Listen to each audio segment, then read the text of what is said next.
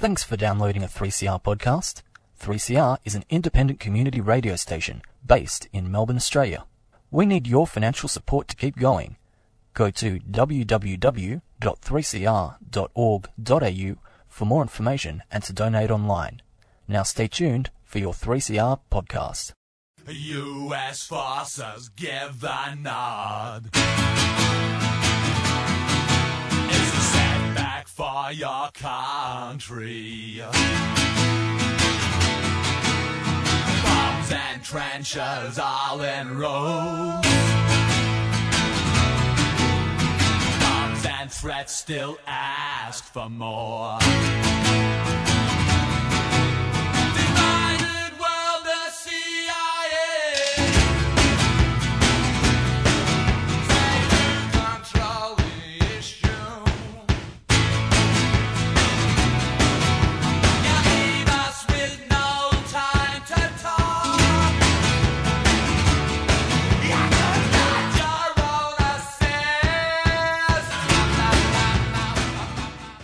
Hello, listeners. Yes. You're listening to Uprise Radio on 3CR. It's Wednesday, the 1st of July.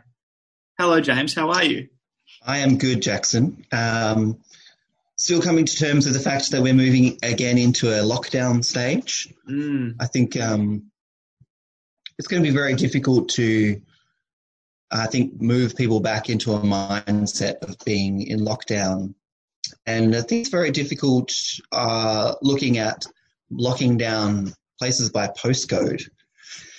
I'm not really sure what to make of that, but certainly there weren't any calls for police-style barricades at suburbs when the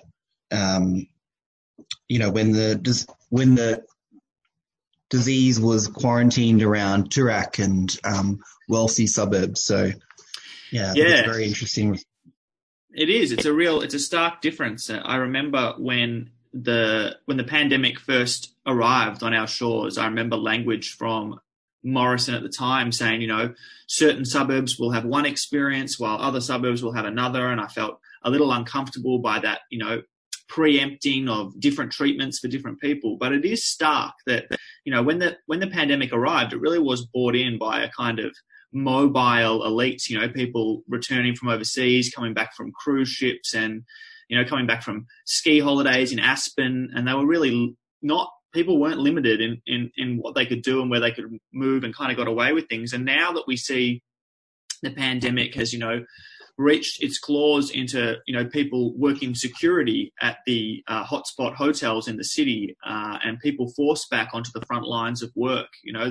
The suburbs that have been locked down really are around, Melbourne's working class in the inner and outer north. The postcodes, they're not in Brighton and Toorak, where the pandemic first was really hitting hard around, I think it was Toorak High or Toorak, Primary was the first school to be hit. And we didn't see the same type of response. And maybe that's, the government learning. I'm not suggesting that we don't need a strong response. But it does seem like a little bit of a double standard.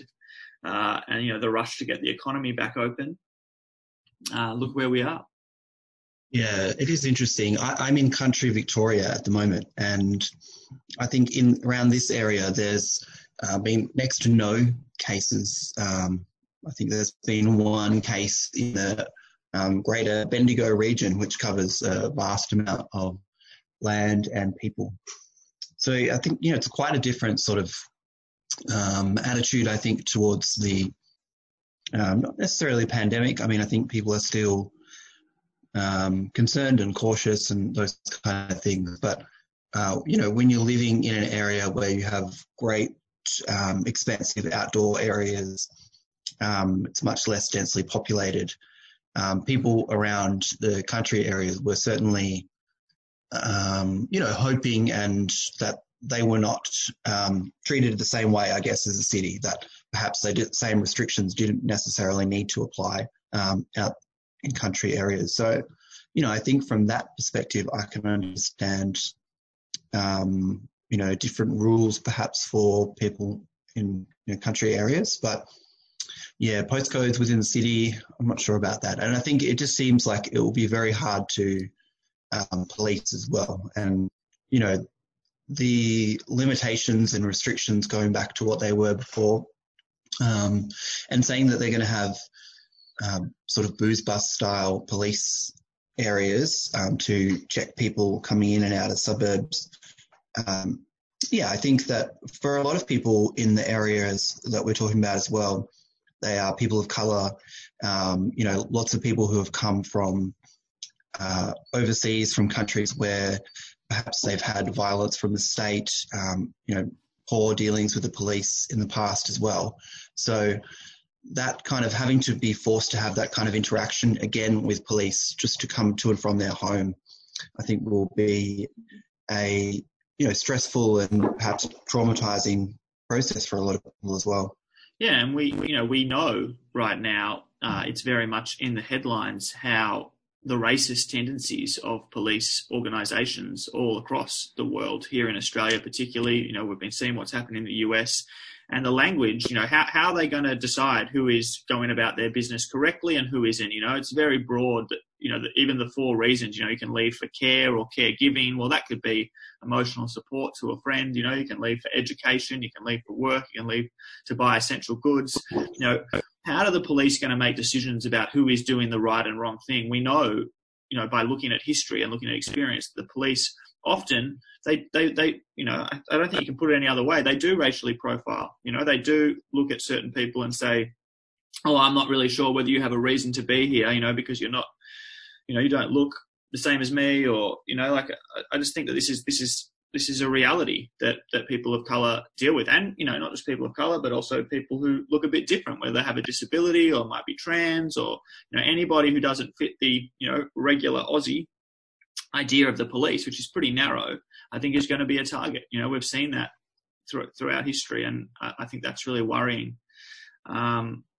It puts people in who, not just the sort of, types of people that you mentioned just then, but, people that just live life a bit differently as well. And it meant that, people are really having to conform to a homogenized way of living. And it doesn't cater for people that want to be outside of that a little bit. But yeah, today on the show, we're going to be talking to Clinton Fernandez and Shirley Winton about an upcoming forum on July 4th, which is, of course, is American Independence Day. And the topic of the forum is looking at, should Australia have an independent foreign policy from the USA? And I think that's going to be a really interesting chat. They're both guests that we've had on the show before. I can't remember, either on Uprise Radio or previously on our breakfast show. And yeah, they both have got a lot of interesting things to say about what Australia's military presence should look like, and an independent foreign policy, and something that is a defence policy rather than something that is looking for imperialism and attack sort of strategies. Yeah. So the forum is organised by Spirit of Eureka, which is kind of a working committee and group of interested people that was formed in 2004 to kind of reflect on the success of the Eureka Stockade and reflect the voice of Australia's ordinary people and that ongoing struggle, present day, for justice, democracy and sovereignty for Australia. And it's interesting that they did choose Independence Day. I want to talk to Shirley about that. Shirley is actually the convener of the Spirit of Eureka committee, so it's great to have her here. And yeah, Professor Clinton Fernandez, we have had him on before after his book, A Small Island Off the Coast of Asia, An Island Off the Coast of Asia was released. And he's one of the forum's key speakers. He's also an expert in the future operational environment for Australia's military, so it's going to be very interesting to pick his brain. But I think it's just good to reflect on, some recent events that make this quite timely as well. We've seen a continuation recently of the long-standing policy of Australia to be the USA's Southern Sheriff, a badge proudly worn by Labor and Liberal Prime Ministers back to the days of Curtin after World War II. And this special relationship, it's not balanced. The ANZUS Treaty does not guarantee US support in the event of a war, but Australians have followed the USA into its imperial adventures the world over, from Korea to Vietnam, First Gulf War, never-ending wars in Iraq and Afghanistan. And last month, Marise Payne, Australia's Foreign Minister, appeared to do the spade work of her US counterparts in calling for an independent inquiry. ostensibly to lay the blame at China's feet for the global pandemic. And certainly that's how it was reported in the media. Payne had spoken to Mike Pompeo a few days before she made the announcement calling for an inquiry, and Pompeo came out and initially promised enormous evidence that would link China's Wuhan lab to the outbreak of COVID-19. And none of this evidence materialized, and he needed to backtrack. But Morrison was using a lot of Trump's language about China, talking about dangerous globalism and, kind of beating the kind of unilateral and nationalist drum. And it's good to remember that Australia's alliance with the US is bigger than just a strategic alliance. We support the USA diplomatically, like in this instance here. We're one of the few countries not to sign the Treaty on the Prohibition of Nuclear Weapons, even though it was an Australian organisation that brought that treaty to the UN, in ICANN. And, Australia and the US don't have nuclear weapons. Sorry, say again. And I say, yeah, and the fact that we don't have nuclear weapons shows what the bond is with the US, that it's not protecting our own interests, it's protecting US interests. Exactly right. We're also one of only 5 countries not to sign the Declaration of the Rights of Indigenous People, along with the USA, Canada, and you can see why these countries are so reticent to sign those declarations. But it's good to reflect on these things. But let's get Shirley and Clint into the conversation and have a chat about this upcoming forum. I think, obviously we'll mention details of the forum, but the book that Clinton wrote, Island Off the Coast of Asia, is a really, really great book that explains a lot of and goes into detail about Australian foreign policy, particularly in the Pacific region, looking at things like East Timor, Australia's imperialist role. Yeah, so I would certainly recommend, again, for people to check that out. So you're listening to 3CR. This is Uprise Radio with Jackson and James, and we're joined now by Shirley Winson from Spirit of Eureka and also Professor Clinton Fernandez. They've got an upcoming forum on July 4th, American Independence Day. It's on at 4 o'clock in the afternoon, Saturday, July 4th this year, so just this coming Saturday. It's on Zoom, obviously, in the time of COVID, and the topic of the forum is, does Australia need independence from the USA? And considering your strategic understanding, Clinton, I might start with you. Should Australia reconsider the ANZUS alliance and our relationship with the USA? Hi, thanks for having me on your show. I think it's definitely a good time to think very carefully about the kind of defense plan and military operations we might be getting into, regardless of how one feels about the ANZUS treaty. And I'm saying this in light of Prime Minister Morrison's announcement sometime this week. It's been reported in the papers today that they're going to buy a whole range of new Standoff missiles. And this points to the possibility of high-intensity conflict in the South China Sea and or the Korean Peninsula. So the era of guerrilla wars against adversaries that did not have air power is now finished. We are now entering the era of major conflict, and that's what the major acquisitions that the Prime Minister announces this week have to do with. Now, the reason we need to think about the alliance and how we go to war is that at the moment, Parliament has no role in deciding whether we go to war or not. The decision is entirely within the executive branch. There's just no call for a vote, and a war would therefore be committed. The troops would therefore be committed to a major conflict without parliamentary involvement, and that should concern anybody, regardless of how they feel about the alliance. Clinton, what do you think? I mean, we already have so many US bases on Australian soil. We have, things like Talisman Sabre, joint military exercises, obviously Pine Gap and all of these kind of things that are so entrenched within the Australian-US alliance. And, I think that makes it much more than things like, say New Zealand and other countries that have a softer kind of alliance in the sense of sharing military strategy and things like that. How would it look to actually be able to move back from that? What would happen to things like the US bases and, the shared information around Pine Gap, for instance? Yes. Well, look, the alliances are not connected. The treaty is not connected to Pine Gap. Pine Gap, the Joint Defence Facilities, as well as the Northwest Cape, would exist even if ANZUS did not, because one was not involving the other. We would need if we were concerned about a military threat, we would need asymmetric weapons. We would need weapons that would allow us to deny another country's ability to interfere with us rather than try and dominate the region by ourselves or in alliance with the United States. In other words, we'd want a defense force that would be for defense rather than for offense. It's pretty frightening, this announcement. They're saying they're going to increase the 10-year projected spending from 195 billion to 270 billion. They said 195 billion just in 2016. It's now 270 billion. And this is at a time when, you know, the 60 billion that disappeared to support working Australians that fell down the back of the couch, you know, suddenly can't be found to support everyday Australians. But apparently we can find 270 billion over the next few years to spend on aggressive weapons. I mean, Shirley, what does this type of militarism, what impact does it have on everyday Australians? I know that the spirit of Eureka is about being a voice for everyday Australians. Why is it important for everyday Australians to think about our strategic security? Well, I mean, there's obviously the two reasons, and the first one you mentioned is the enormous cost, where the 270 billion, I mean, last year, the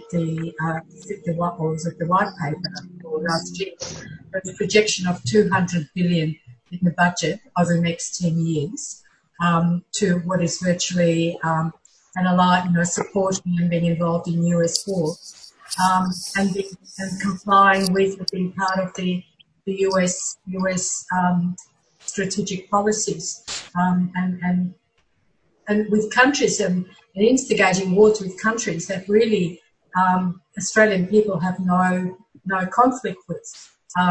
They're not countries, no one in the world is actually threatening Australia's security. So that's one aspect of it. The other aspect, of course, is that 270 billion, that particularly at a time when we have the COVID-19, where, you know, we had that stark contrast of money being, so much money being invested in the military, in US wars, on the one hand, and on the other hand, Australia 3 months ago found itself we didn't have enough face masks or PEPs. And now we have a situation where, you know, this economic, you know, Australia was going into economic recession anyway, but COVID-19 is accelerating it. The government, if we really had a sovereign government that was committed to the interests of Australian people, the priority would be looking after the needs and interests of Australia's people during this COVID health and economic crisis. But what we're doing, we're spending taxpayers' money, 270 billion, on basically supporting US wars, which, you know, I think is outrageous.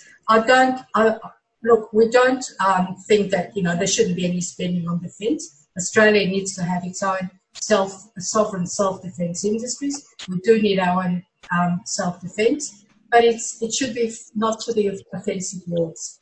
So I think that there is going to be a huge, outpourings of disgust with the government's expenditure of $270 billion.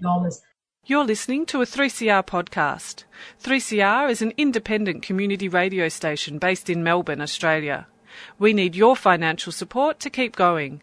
Go to www.3cr.org.au for more information and to donate online. Now stay tuned to hear the rest of your 3CR podcast.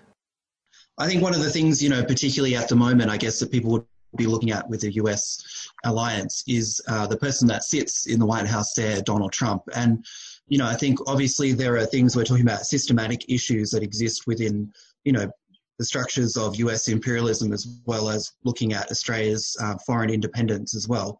But I think there's clearly a particular interest at the moment when, you know, somebody who doesn't want to follow, I guess, the traditional outposts, the traditional international relations sort of forms of looking at different countries and institutions the way that Donald Trump does, and, you know, seemingly wants to make irrational decisions and, you know, I have to say has a tendency towards, you know, the far right and fascist ideology. How do we sit within that kind of framework? I mean, we have our own sort of little maestro of that in Scott Morrison, but it's really, you know, I guess for a lot of people it's a frightening time if we're following, you know, in step with what Donald Trump wants to do. Look, fascism is a well thought out ideology was a very major force 100 years ago, 90 to 100 years ago. And it had as its core the market being subordinated to the state. Right, the corporate system meant that the market would be subordinated to the state, and the workers would kind of be within that, subordinated to both, but the state would be on top of it. What we're seeing with Trump and the United States is not fascism. The market is not subordinated to the state. In fact, the state continues to be completely dominated by the market and facilitates its work. Trump has a very simple ideology. It's just a two-letter word. It's me. M-E, me.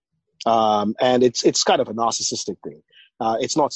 I just don't see any fascism in there. I just see tantrums and so on.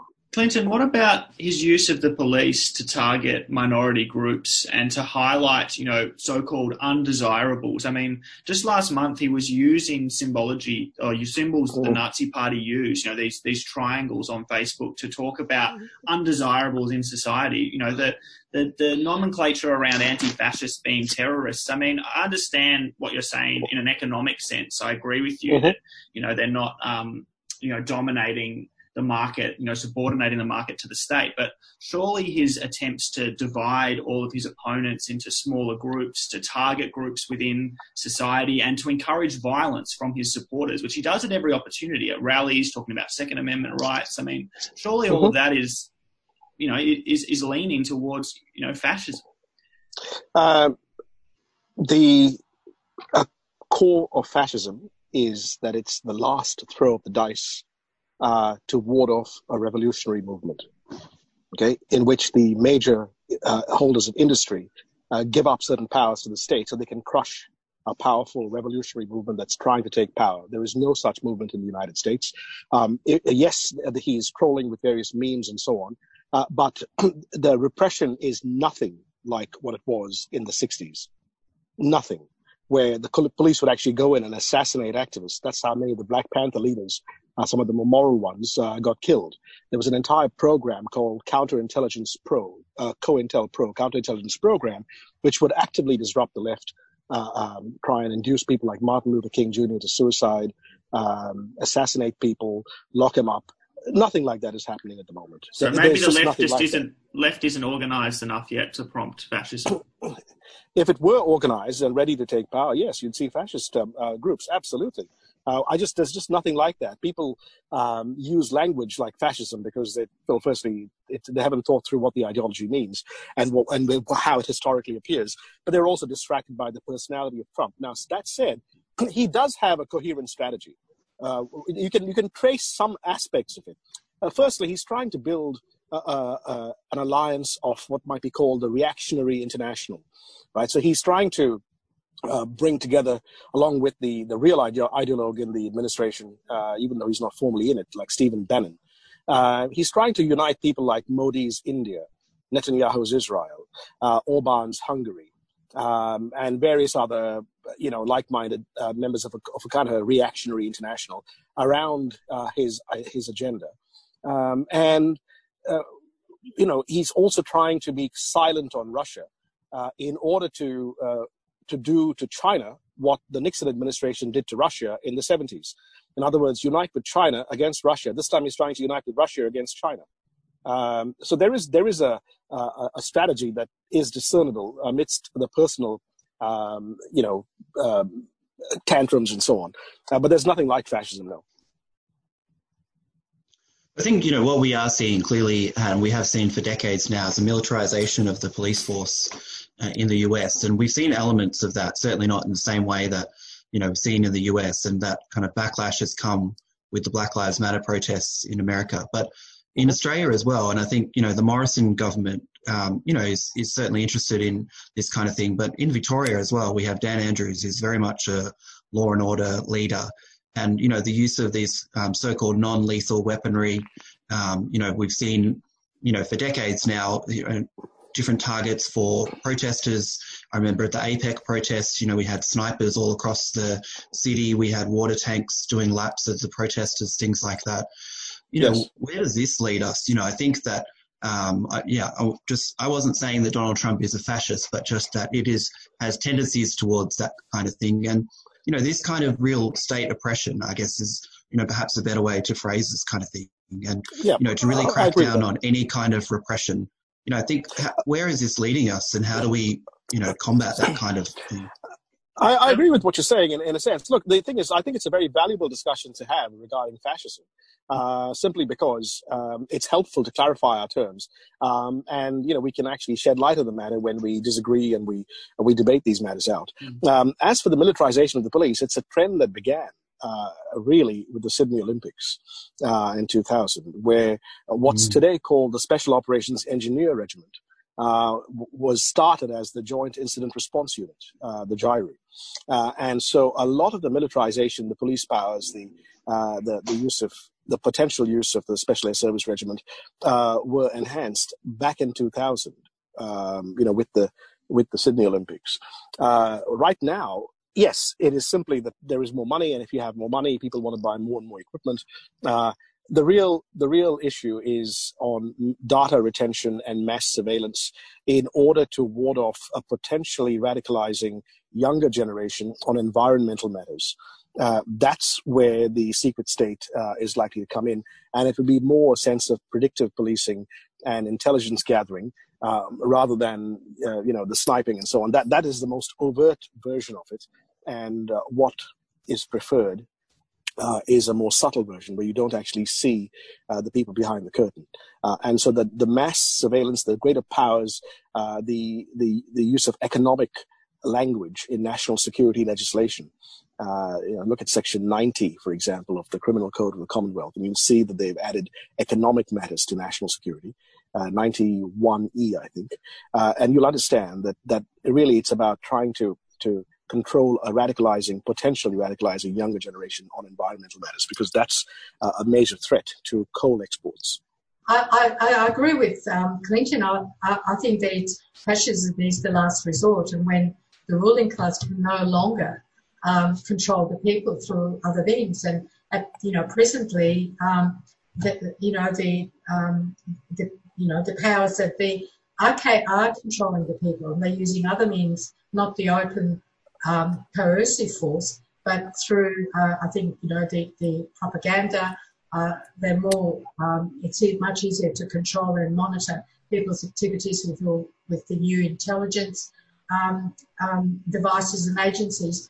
So it's the fascism. They resort to fascism only when the usual channels have been discarded by the people, and to a degree, people still believe that we can bring about fundamental change through Parliament, and in some situations, that is true. But it's also that's the other side of Parliament, is that it is able to control the people or channel the people's dissatisfaction into changing the individuals who make policies, which we know in Australia for the difference between Labor and Liberal is really not that great.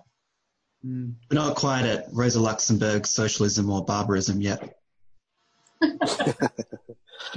No, that's like about maybe 70 to 80 years ago, when we had real fascists in right-wing militia groups. Sir Thomas Blamey, who was Commissioner of Police in Victoria, later on became,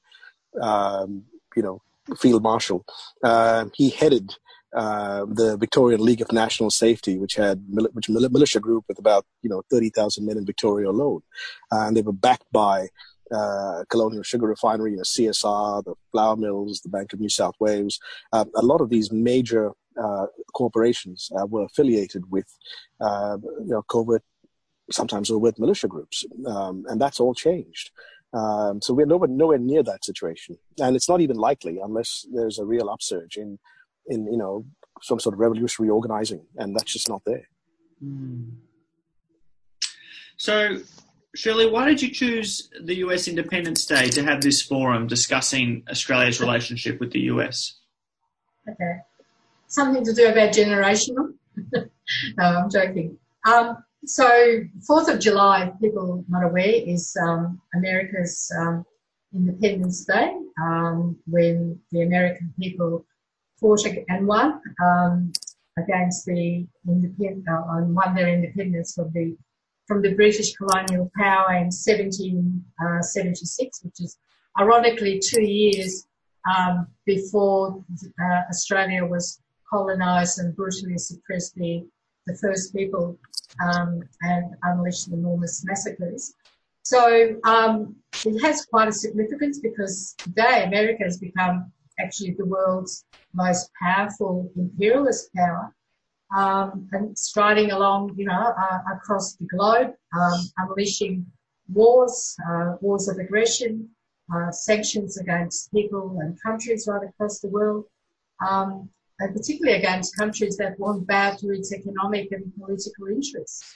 And so it has, in many ways, like in Australia, it has replaced the previous colonial power that we had Britain, and before that we had Spain and Portugal and France. Then that was replaced. Then Britain was the biggest rising power. Now that Britain has declined, the US since the Second World War, even probably before, has become the world's biggest imperialist power.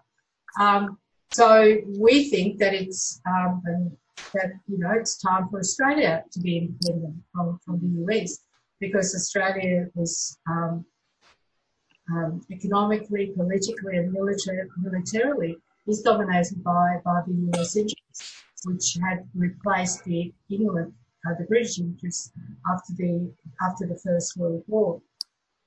So, and it's not just the military and economic and political, it's also the culture. Australian people's culture is crushed by the US commercial cultural interests, and people are really aware of this. So, since the 1788 brutal occupation, suppression of the first people by the British, Australia has been a kind of a protectorate, or a colonial protectorate of the British. And since then, as I said, since the Second World War, it's been replaced by America. So, and this has those characteristics or features of US dominance in Australia over Australian politics and economy was really highlighted during the 1975 attempted semi-coup by the CIA, and with the assistance of the British. And it's a real testament to the fact that Australian people voted in a progressive government, which was showing signs of striving for more sovereignty and independence economically, and also militarily, as we know with Pine Gap, and also with buying back the farm. And we knew and we all witnessed the backlash by the US and British interests to those, basically very moderate attempts at independence. And then, so July the 4th globally has important significance, because for years now it's been an expression of opposition to US imperialist activities in Latin America, in Asia, and in Europe. Like in countries like France and Germany, there are regular protests, yearly protests outside the US consulate. And in Australia and also globally, it probably really had a greater presence and significance during the Vietnam War, where there were massive demonstrations around the world outside the US consulate, demanding America to end to remove itself from Vietnam and end the Vietnam War. And in Australia, we had very big, passionate protests outside the US consulate in Canberra, but also here in Victoria, and people are probably aware in Melbourne that some of the really big July the 4th protests calling on America and Australia to withdraw all troops from Vietnam, and also calling for Australia's independence from the US. And then, since the late 60s, there's been a continuing opposition and protest against US bases in Australia. So it has that significance that it's time for Australia to have our own independence, to be sovereign, for Australian people to make decisions how we want this country who we want, the Australian people who want to take control of their country, ordinary people take control of their country. A lot of the rhetoric at the moment is about the US as a fading power. You know, that the US, like, you know, Britain before World War II, you know, is starting to lose some of its imperial power and is, you know, do you think that's an accurate portrayal, Clinton? Do you think the US is a waning power and should that be one of the reasons we are moving away from them? Look, the United States militarily remains utterly dominant. No country can match the United States, either in its raw defense budgetary spending or in the high technology of its weaponry or its ability to deploy it. The United States is not fading. What we have seen, however, is with a lot of offshoring, there's been austerity and so on, and poor job growth at home. And that's created a disaffected group of people who are, you know, organizing around various demands now. Not entirely coherently, it has to be said. But the US, after the Second World War, its gross domestic product was about 45% of the world's GDP. Today, it's shrunk to maybe about 15-20%, but American corporations own about 50% of the world's wealth. So, although in terms of GDP, US is smaller than it was after the Second World War, for its corporations, which have been able to offshore using various trade agreements, it's basically as powerful as it was at the end of the Second World War. There's no indication that the United States is declining in militarily or economically. Yes, in terms of its social base, we see that it's effectively a second or a third world country in parts of its infrastructure. You know, and it does have a horrible healthcare system. Things are falling apart. The airports, you know, railways, highways, and so on. It's not that great. But so the US is not. If it's not falling apart, why is it? Mm-hmm. Does it appear to be angling towards a conflict with China? And I think that, you know, that is the kind of what we hear constantly in the media. I feel like it's a major concern for the Spirit of Eureka and IPAN, you know, another group that Shirley is a part of. And you were saying at the start of this interview that the possibility of a great power conflict appears very high right now. Why would that be in US interests? It's increased. It's increased. It's not very. The possibility is, of course, increasing. Yes. Going back to what's motivating the standoff weapons. In 2003, during the invasion of Iraq, it was a U.S. aircraft carrier that fired 96 cruise missiles, Tomahawks, against Iraqi coastal defenses in 4 minutes. The Iranians took a look at this, and so did the Chinese, and they developed standoff capabilities. They, for example, proved they could destroy satellites. They proved they could hit aircraft carriers and sink them, and developed standoff capabilities. So this new missile purchase that we're talking about is designed to counter that. The real threat of China is that it is able to stand up to intimidation. It's not a very pleasant state. It's an authoritarian government. People with views of a more libertarian side would not have a great time in China. The United States remains the most free country democratically in terms of its political access, declassification in the world. Probably in world history. China is authoritarian, but the external expression of the policies bears no resemblance to the internal domestic character. And that's a fact that's been true since, say, Athens and Sparta. Simply being democratic internally is no guarantee against not being war prone. China is trying to do what it can to stand up to intimidation.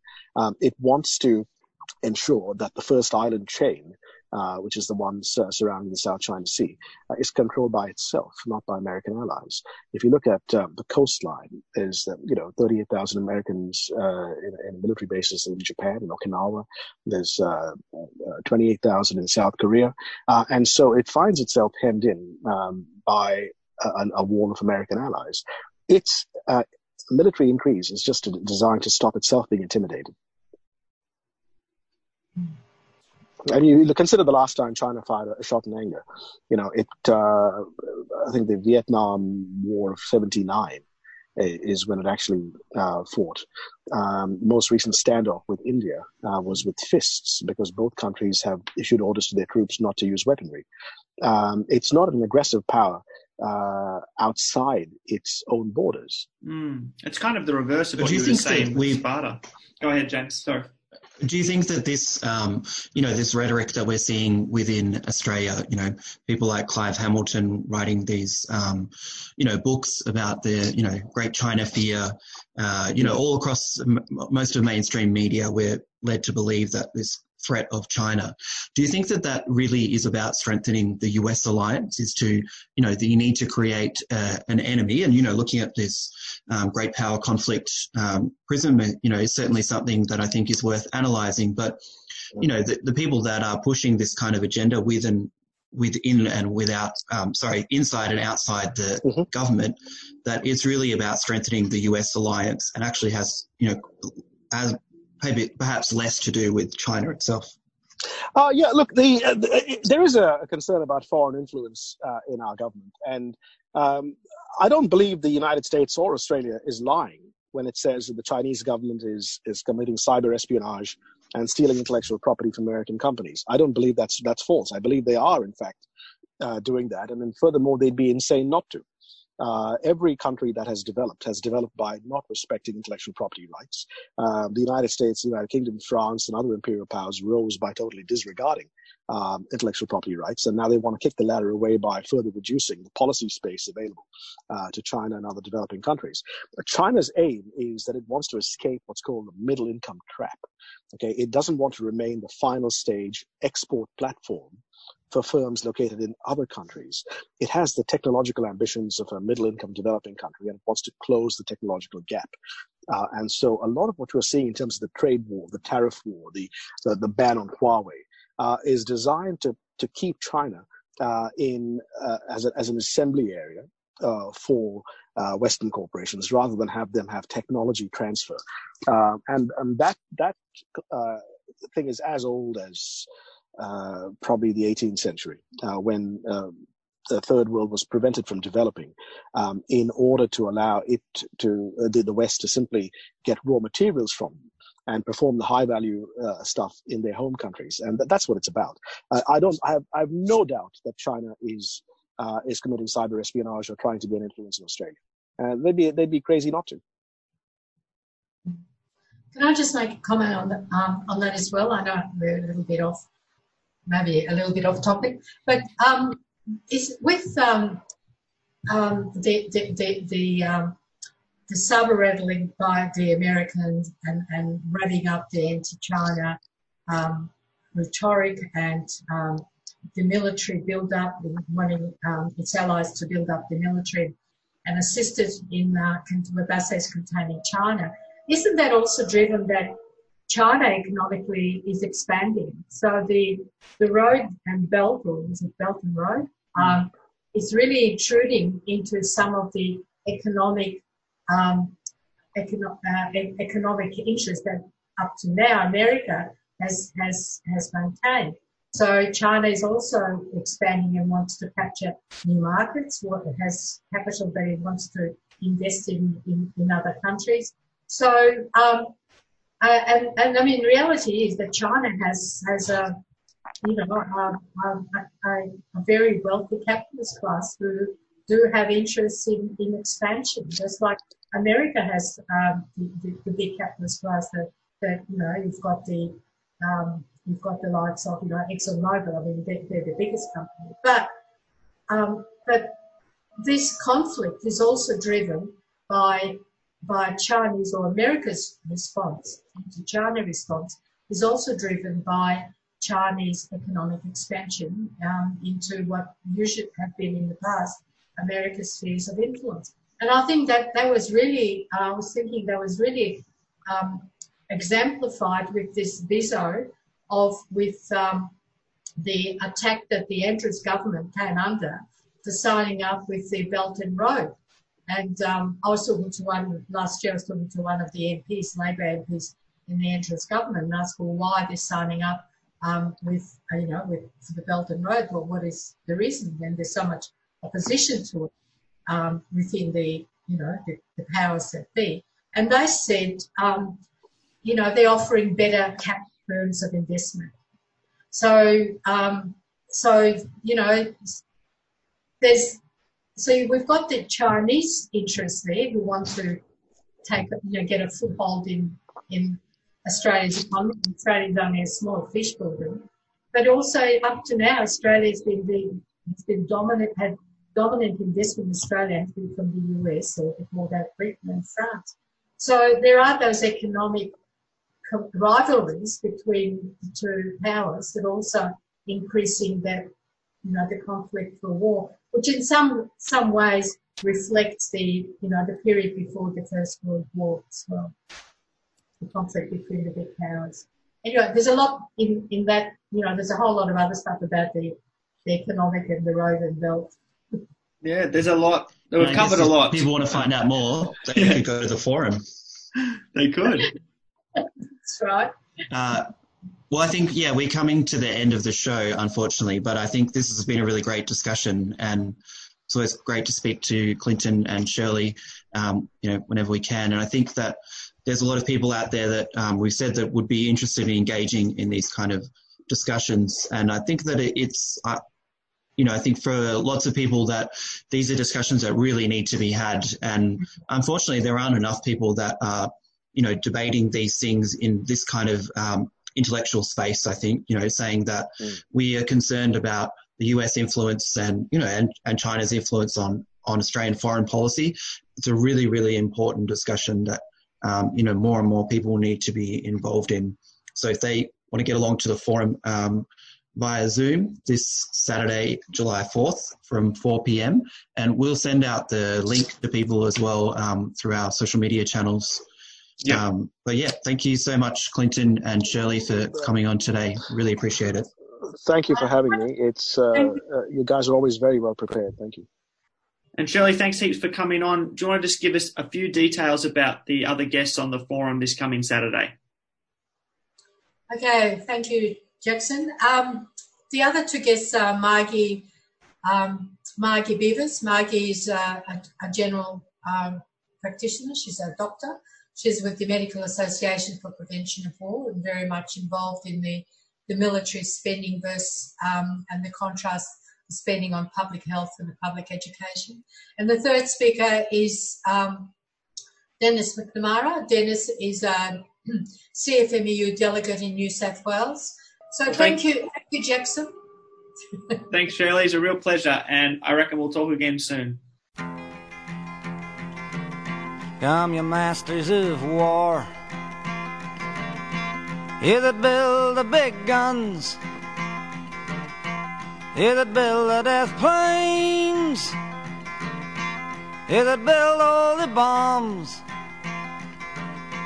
you that hide behind walls, you that hide behind discs. I just don't want you. You've been listening to a 3CR podcast produced in the studios of independent community radio station 3CR in Melbourne, Australia. For more information, go to allthews.3cr.org.au.